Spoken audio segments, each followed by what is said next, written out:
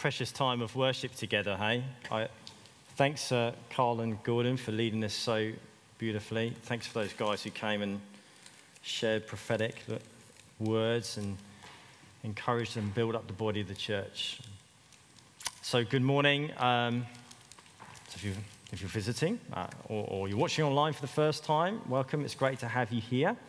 My name is Paul, and I lead the team that oversees New Life Community Church. It's an exciting season for us all as we continue to learn what it is to be one church family meeting across different locations, currently both here in Wimborne and Thornton Bridge. And today marks the start of our DNA series. So over the next 7 weeks, we're going to be looking at the makeup of New Life Community Church, a series of anchor points for us as a church family regarding our vision and identity. If you've ever seen a 100-meter race, part of the sprinter's prep is to lay down a couple of starting blocks. Every sprinter has these. They are a foundation for each runner, and they enable a more explosive start when the gun goes off. For us at NLCC, these are starting blocks that have been shaped and molded for our feet according to the theology that we value and God's prophetic words have been spoken over us. So for the first 3 weeks, we are going to be looking at the vision we hope to be carrying together as one church family. The remaining 4 weeks will see us focus on the identity of the church and how that impacts our culture. How we as a church family are made up of people who have found hope, family, life, and acceptance in Jesus. So today we're going to start looking at the vision that we're carrying together as one church family. So a little bit about vision. Vision is about where we are going. It's our destination, what we're aiming for. This differs from the word mission, where vision is about where we are going. Mission is about how we're going to do it. When I ask my son or daughter, what is it that you'd like to do when you grow up?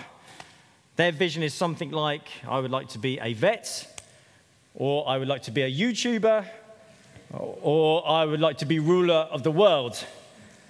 I'll let you try and figure out who said what when you meet them. The mission then becomes about how you go about achieving that vision, the steps you need to put in place in order to get there. So, for example, to be a vet, there will be an educational track that includes going to veterinarian school. You will need to have a deep care for animals alongside a strong mindset that enables you to perform surgery, which means if you're not a fan of blood or seeing injuries, that's a pretty big hurdle you'll need to overcome in order to help you pursue that career. I remember at one point, probably inspired by the Indiana Jones films, I had a vision or a dream of becoming an archaeologist. Then I discovered that my mission steps didn't include training with a whip or navigating tombs with booby traps, performing outrageous stunts or flying to exotic destinations. I actually discovered that I needed to take an educational pathway of studying history and geography and using tools, apparently, very carefully and slowly over lots of time to excavate on an archaeological dig, which I was less enthused about. Vision is the where are you going? It's the destination you are heading to in your car. The mission is how you're going to get there, the roads you will take, the stops that you'll make, the amount of fuel required, etc.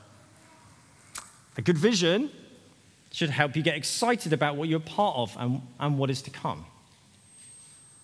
It also becomes especially important when the mission gets hard, how you're able to press through, how you plan and how you focus. A good vision enables you to get your head up, look beyond the existing challenges, and helps you see that if your mission steps might need to change.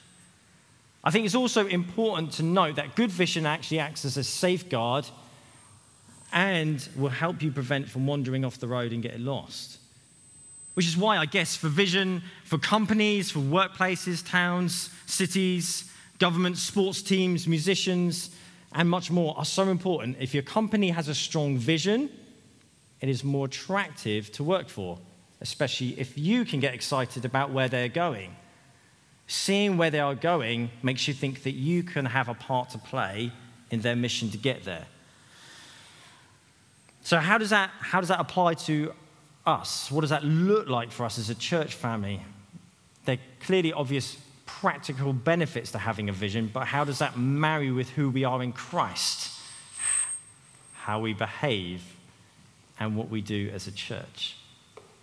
Well, to understand that, what vision looks like for us, it would be good to understand what vision looks like in the Bible and how that might differ from what we might generally experience. So, if you have your Bibles, we're going to turn to Proverbs, the book of wisdom. Proverbs 29, verse 18. If you don't have your Bibles, don't worry, it will come from the screen. But there's nothing quite like having your Bible in hand, is there?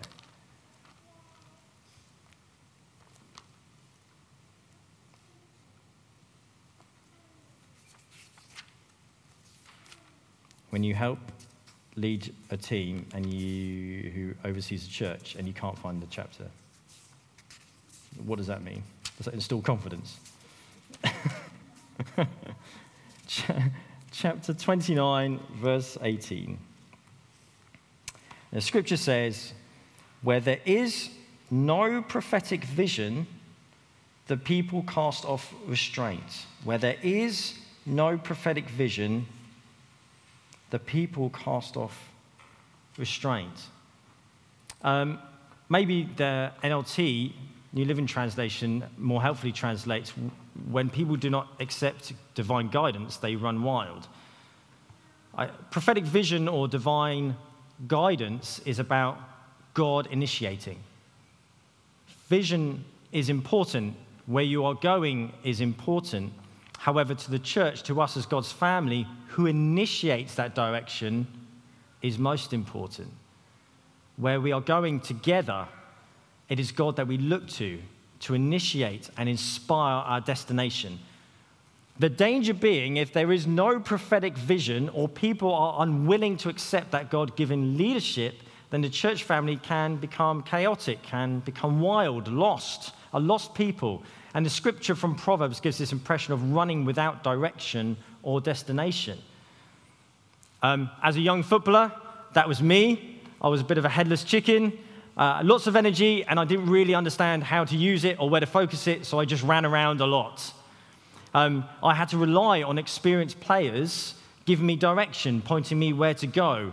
And that's what prophetic vision does. It gives direction. It gives destination. It shows you where to focus your energies.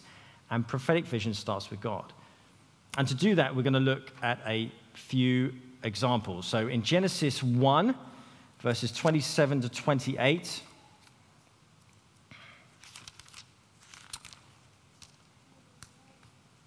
it says, so God created man in his own image. In the image of God, he created him, male and female, he created them. And God blessed them, and God said to them, be fruitful and multiply and fill the earth and subdue it and have dominion over the fish of the sea and over the birds of the heavens and over every living thing that moves on the earth. So here, in the beginning, God initiates and shares his vision to fill the earth, and he entrusts that vision to Adam and Eve. To fill the earth is the destination. It's what God wants Adam and Eve to be going for. Now, at this stage, God helps that trajectory by giving some helpful mission steps, i.e. be fruitful and multiply, subdue the earth, have dominion over all living creatures. In using these mission steps, Adam and Eve would find God's blessing and favor. So we find that throughout the scripture, when God initiates, entrusts, and deposits a prophetic vision to us and in us, the vision or destination we receive is often accompanied by mission steps. Now, not all of those missional steps are fully detailed. Mankind, in partnership with God, is given the freedom to go about the hows of the journey. What type of car for the terrain? How many stops will we need to make? How much food? What type of road trip Spotify playlist will I need? Wonderfully, this is the working partnership of the Creator and his creation. God imparts and then looks to our response.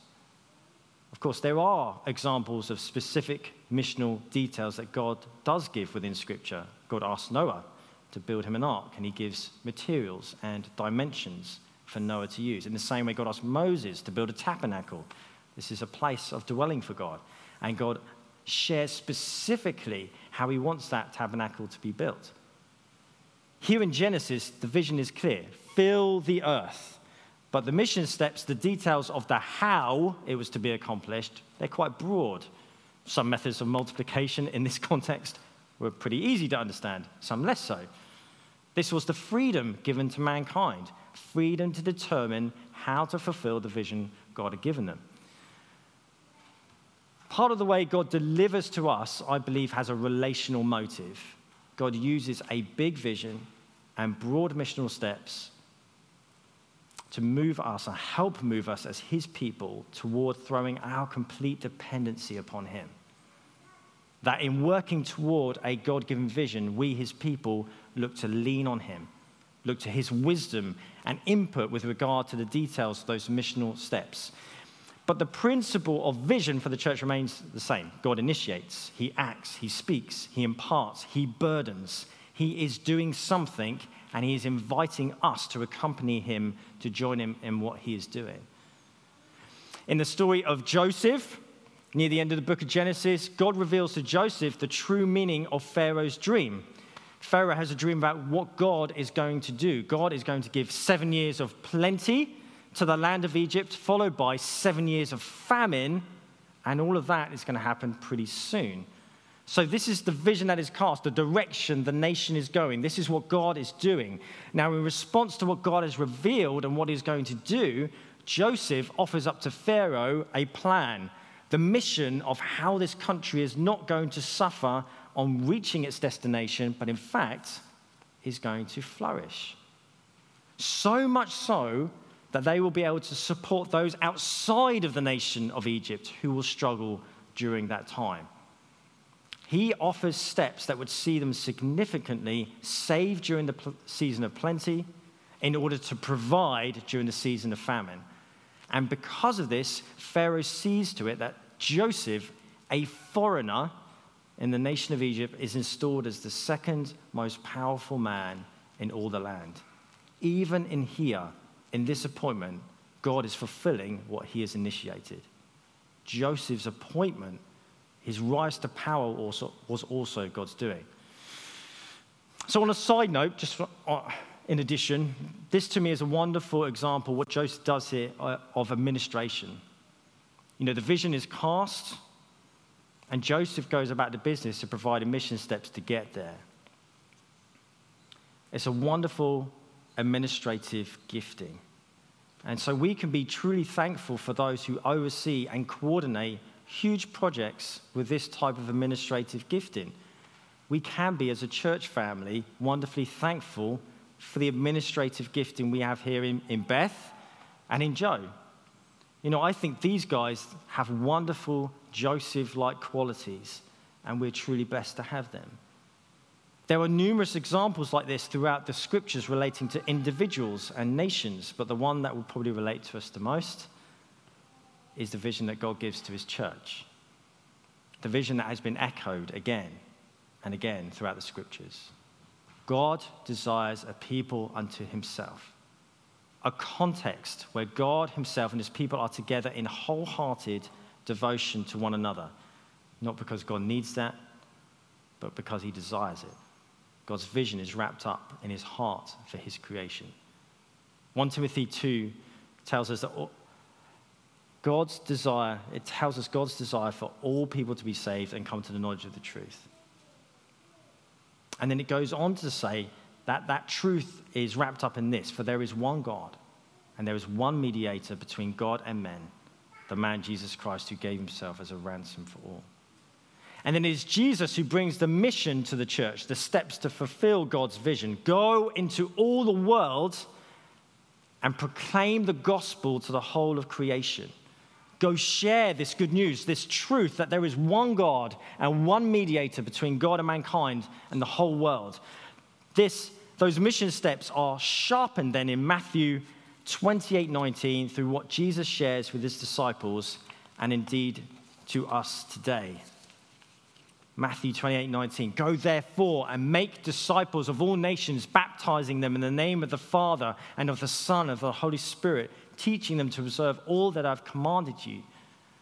Like Adam and Eve, the church has a mandate, a vision, a destination from God to get to. And we have missional steps to help us get on board with what God is already doing. And I believe that it is through those missional steps that the church will find God's favor and blessing.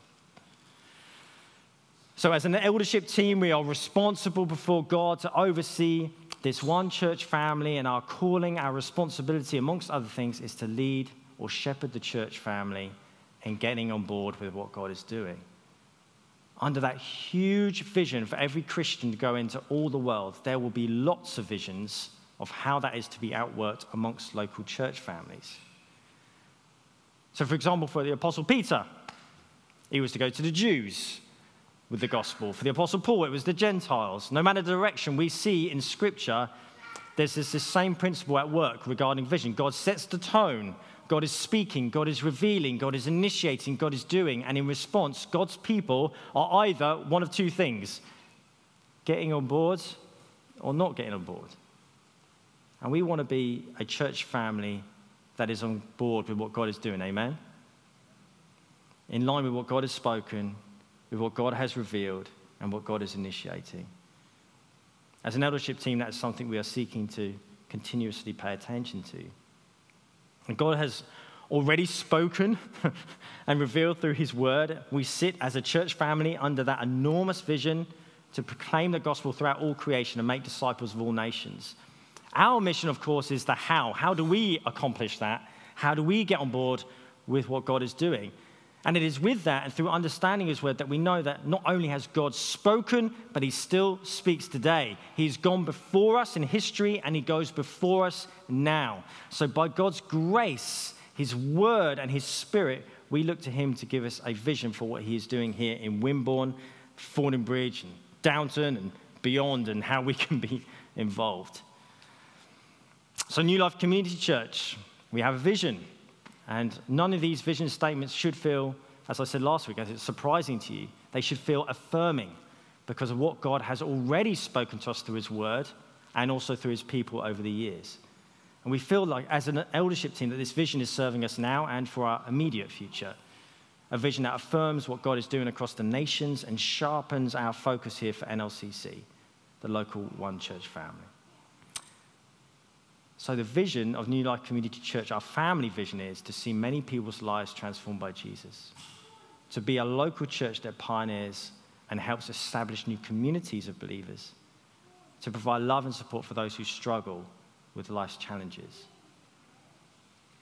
So hopefully that should feel broad enough to come under that mandate to make disciples of all nations, and narrow enough to see how that might apply here, affirming a glimpse of the unique role God has given his church here in Wimborne, Fordingbridge, and beyond.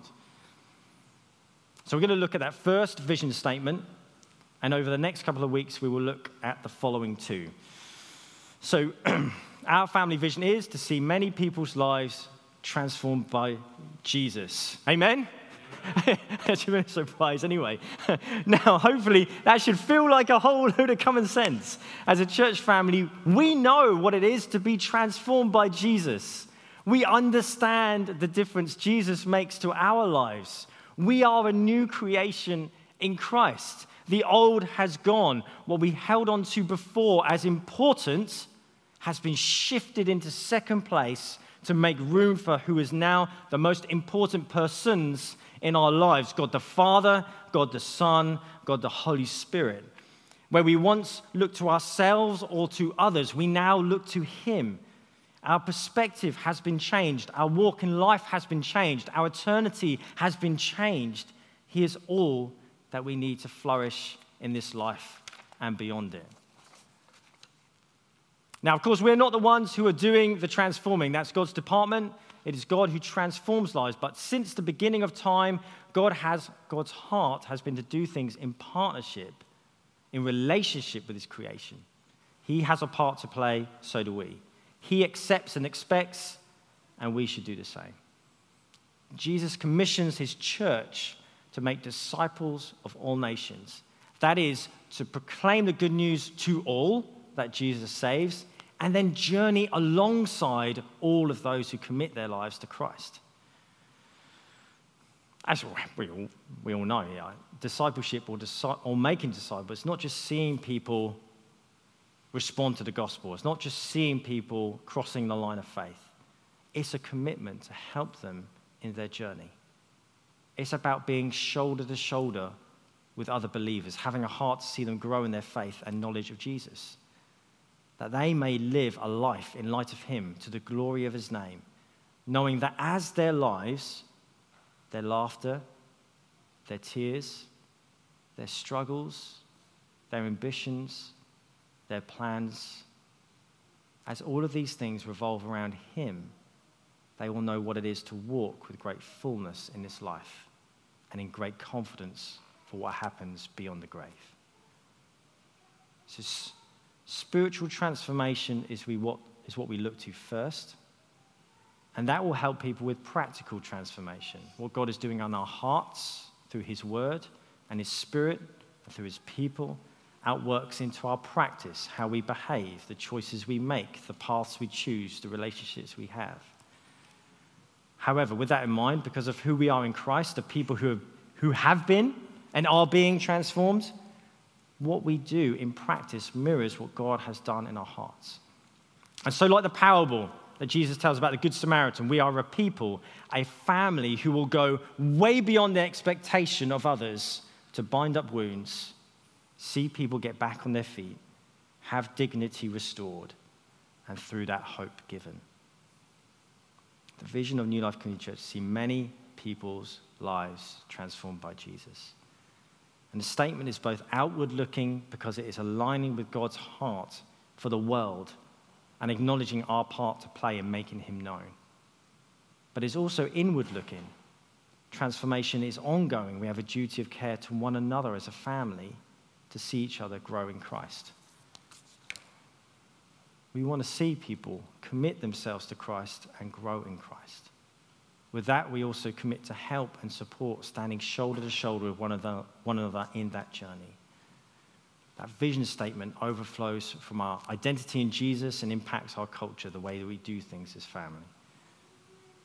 And our mission, are the steps that we put in place to see that vision fulfilled. Acknowledging that God has a part to play, but we are trusting in that, we are praying for that, and what we want to do as a church family together is be faithful in doing our part. So, I would like to really finish by bringing a charge to us as a church family. And as part of that charge, I'm going to call us to respond. So we're just going to take a moment together. We're just going to pause, and I'm just going to pray, and then I'm going to bring that charge. So Heavenly Father, I pray now, God, you have a great heart to see all people saved and come to the knowledge of the truth.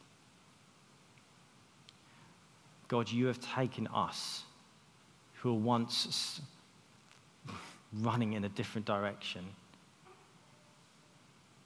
grabbed hold of our hearts, revealed yourself, and ushered us in to be part of your family. You have transformed us, and we thank you that you are continuing to transform us now. So even now, I pray, Father, with our hearts aligned with yours afresh, to see lives transformed by Jesus.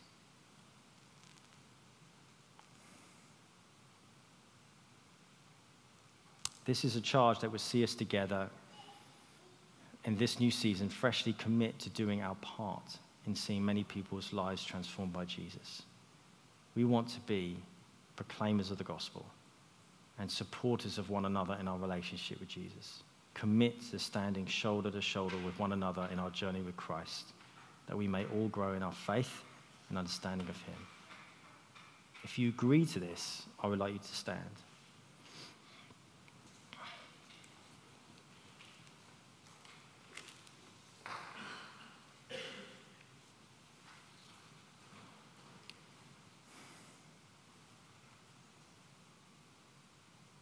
Hear this as a fresh commission to us as a church family from our chief shepherd and king. As Jesus says, church, go therefore and make disciples of all nations, baptizing them in the name of the Father and of the Son and of the Holy Spirit, teaching them to observe all that I've commanded you. And behold, I am with you always to the end of the age. If we stay standing, I'd like to invite the worship team to come back. We're going to respond in worship together.